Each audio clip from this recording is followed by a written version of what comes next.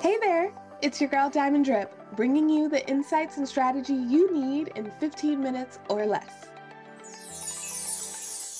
In today's episode, I'm going to talk about the challenge model. If you're unfamiliar with what the challenge model is, think of your 3-day challenge, your 5-day challenge, whatever series of events that happen that are tied together by a theme, that's what you can deem a challenge as. Now, you can do that with video or without video, because there are some funnels that are built around challenges where it's no live component at all. You're literally just sent a video training each day, and then there might be a Facebook group or a chat that you can engage with. But the most effective challenge formats are going to be ones that increase engagement. So if you can avoid doing the pre-recorded webinar, that would be awesome, because that live scenario is where you're going to build the most know, like, and trust.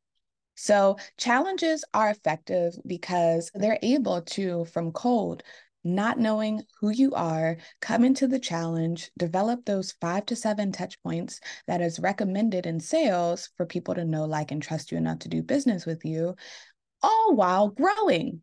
They literally get to experience whatever your service is, whatever your product is, for whatever time they sign up for the challenge, and they're able to get to know you during that time.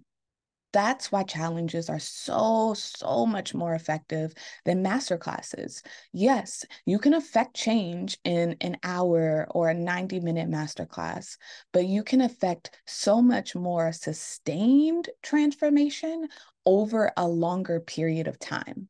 So the challenge model is a great way, if you have a program, to introduce what it's like for people to work with you in your program, just like give them a little sample.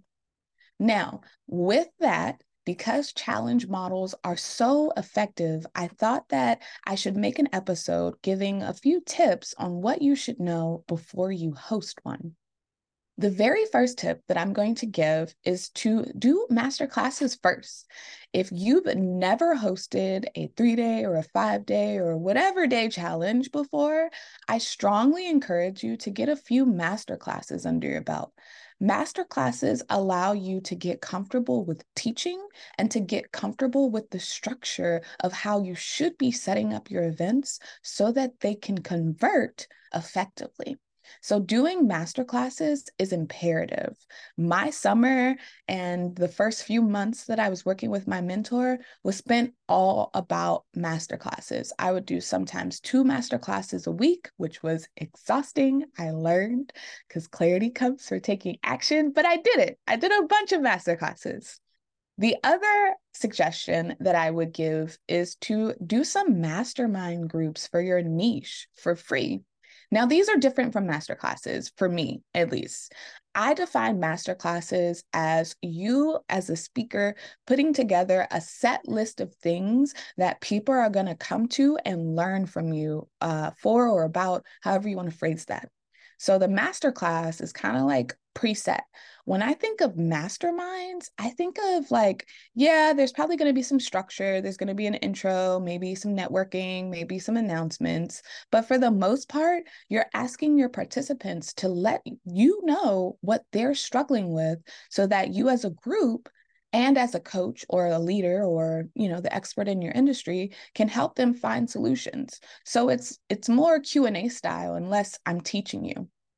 These were imperative for me because the master classes allowed me to teach and then, of course, ask if anyone had questions or had bigger takeaways. But the masterminds allowed me to see what the common problem areas were in business. I had no idea that my audience, service-based entrepreneurs, was struggling so much with niche clarity, but it continued to be a theme throughout the masterminds. So when it came time for me to host my own 5-day challenge, I knew that niche clarity was going to be where we started. To that same point, if you're not comfortable leading a mastermind group just yet, I strongly encourage potential client interviews. When I sit down with my clients, I ask them if they've ever done this before. And if they haven't, I give them a proven framework for questions that they can ask to get the information that they need to make informed decisions about their business.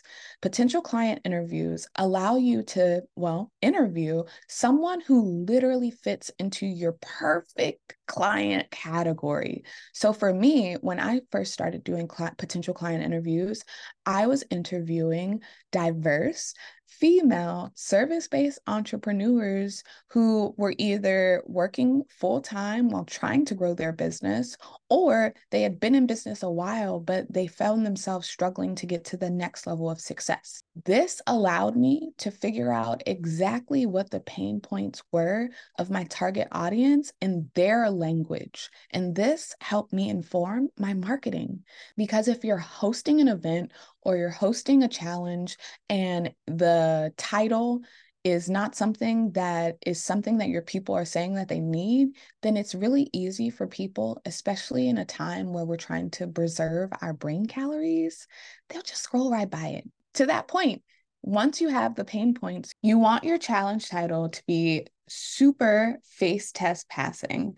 You want people to immediately be able to think of who would be a good fit to recommend the challenge to, or if they would be able to identify that they want to participate themselves. For example, the face test passing tagline for my challenge was, "Are you ready to step out of overwhelm and into action?" And then the name of the challenge is 3 keys to make marketing fun and grow your brand. Super clear. People who are overwhelmed with marketing, if you want to make it fun, come to this challenge. We're going to do some stuff. So it has to be super clear. The next thing that I want you to think about is, what is going to be the theme of each day? Are the subjects going to build off of each other? Because when you get into the 5-day challenge model, you have to think not everyone might be able to go to all 5 days. So if you make it in a model that doesn't build off of each other, people can come in for a couple of days and still get at least a couple of touch points more than they would have if they just said, "No, I'm not coming at all." Another important tip that I want to give when it comes to the challenge model is to make sure that you're building value, but you're also building connection. So, giving people an opportunity to engage with what it is that you're teaching them by offering call to actions, introducing some gamification, like whatever you can do to make learning fun, because those are going to be the things that increase connection, that increase people's ability to retain the information that you're giving them. And it also gives opportunity for people to know that you care. You're not just there to teach and sell them something. You actually want to connect with them. Okay, so you want a face test passing title. You want very clear themes and agendas for each day. You also want to think about how long you want to meet for each day. I originally was going to do this thing where I emailed a video early in the morning with like a 5-minute prompt or something. And then we would meet at 12, and then it was only going to be for 30 minutes, just in case anyone had questions about the video. And then it would give them the day to like take action. And then we were going to meet at, I think it was 6:30 at night, so that they could finish the day, get feedback if they had made a video. Like, it was going to be too much. So you want to think about how long you want to meet for, and you want to make sure that it's a time where it works for you first and foremost, but also it's going to work for your people. So if your audience are working for someone else, for example, and their schedule has them working literally 9 to 5. You don't want to do a challenge then, right? You don't want to do a challenge from 12 to 1 because they might be a lunch, but do they really want to go through the fumble and bumble, right? So you want to be considerate of your people's time and what works for you. The next thing I want to talk about is the landing page. On your landing page, you can go super clear with high converting, just the face test passing name of the event. And then you can put the pertinent information, 5-day challenge, meeting times, and just name email. Do you want to register? And then have the sequence build on the back end to where it gives them information and it reminds them about the challenge. Very high converting, very clear cut. If you want to give some details about what each day is going to entail, that is cool. You can set it up. Like I use Kajabi, so I can set it up to where like there's a little image by each day. I did this for my 3-day challenge. I made custom images for each day, like day 1 with like whatever the theme was, day 2, whatever the theme was with images. But this one, I just made one image because I'm like, efficiency this time. It doesn't have to be perfect. It just has to be effective.